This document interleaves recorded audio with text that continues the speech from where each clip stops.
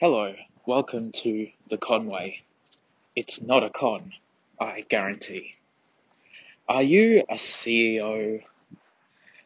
Most likely your answer is going to be no, because most people aren't. But what if I was to ask you, do you have an audience? Now, at first it might seem that the answer is no. You're not a celebrity, you're not a famous personality, you're not a high up person in the business world. But then your answer might be yes, because you might have, in a smaller sense, an audience. And what does that mean? Well, think about people who you interact with at work. Think about meetings that you attend where you're asked to give your point of view and people listen to you. That could be thought of as an audience. Also think about friends, colleagues, acquaintances, really anyone who you talk to or communicate with on a regular or even occasional basis.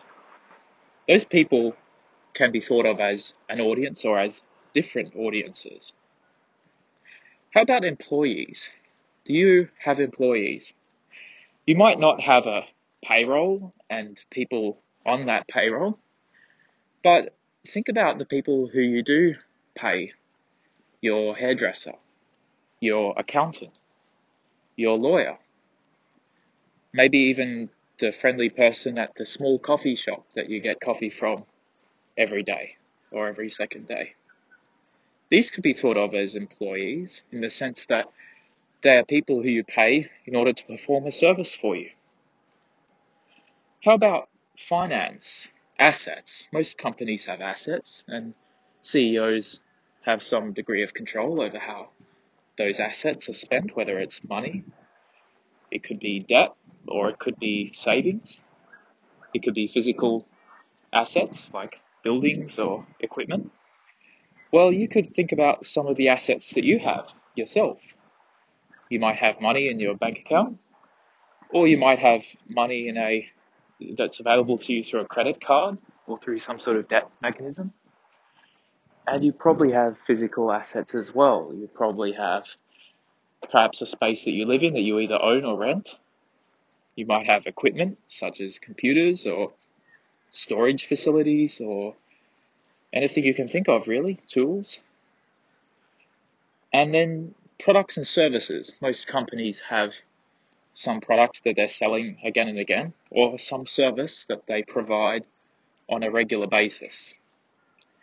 Well, most of us probably have a service that we provide. If we're employed, that service is the line of work that we do, the service that we offer to those who employ us. Maybe if we're unemployed, maybe we're a student, but then perhaps there are people we help. There are other students. And also there are potential products or services that we will offer in the future when we do get a job.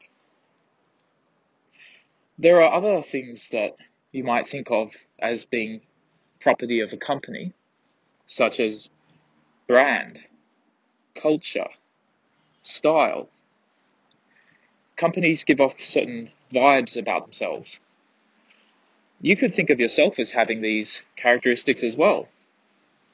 Maybe you have a personal brand. Maybe it's your name.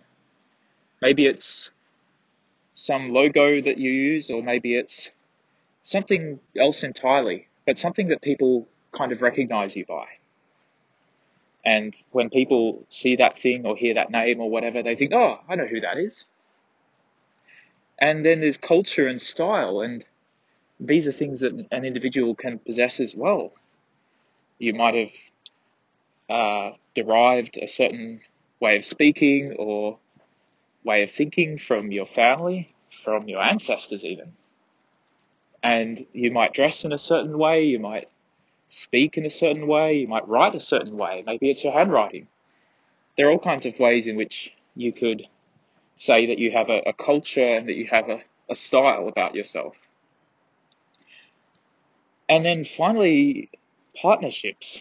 A lot of companies partner with other companies, and you could think of yourself as having partnerships in the sense that sometimes there are things that you don't want to focus on, but you know someone else who's very good at those things and interested in those things, And you would rather divide your labor so that you focus on the things you're really good at, and your partners or other people focus on those other things. And it works well because those people enjoy doing those things.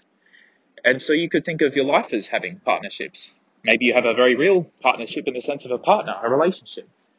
Maybe you have other kinds of partnerships, like people who you trust to get advice from, or people who trust you to give them advice, or people who you do business with, or people who in some other way you divide your labor with. Now, if you were to think of your life as a company with all these characteristics that we just talked about, that could lead to some interesting questions. You could ask, where do your strengths lie? What works well for you? What do you enjoy doing? What kind of a role do you want to play in the ecosystem of other people and other businesses and other partners, etc.?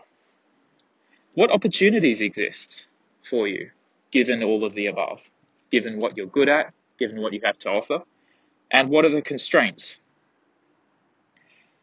And then you can think about what kind of company you would like to run if you were a CEO. Because in effect, in a sense, you are a CEO already. You're the CEO of your life. You have all these different areas of your life. You have audiences. You have employees. You have financial and physical assets. You have products and services that you offer. And you have a kind of brand, style, culture, personality, as well as partnerships. And when you think of yourself as a company and yourself as the CEO of that company, then you can start to make choices over time that can steer yourself and your life and your personal company in a direction that you might prefer. So, for example, you could think about your audience. So think about the people you interact with. Look at the different sort of groups of people. Think about what they are looking for and what interests them, and then see if you can tailor your message to them. See if you can find ways to reach your audience that really connect you with them in a good sort of way, that perhaps help you to serve them in an extra way, or that give you an opportunity to really shine, to show your best. You can think about those who you employ, those who you pay money to, and you can think about, are you spending money in ways that help you, that are contributing to your life and your direction? And also, if you are in those places that you are, building those relationships well, thinking about how you could move forward with how you spend your money, thinking about how you could increase the quality of what you're receiving, and also the quality of people you're paying money to, and also from their point of view, what could make it easier for them to deliver the service to you. Your finance, your assets, you could think about what sort of purchases would put you ahead, whether it's spending money on education, whether it's tools that enable you to do your job more effectively and better. Think about the product or service that you offer. Is there an additional service you could offer? Is there a service you would prefer to offer? Is there something you're really good at? Or maybe things are working really well. Maybe you're already offering your best.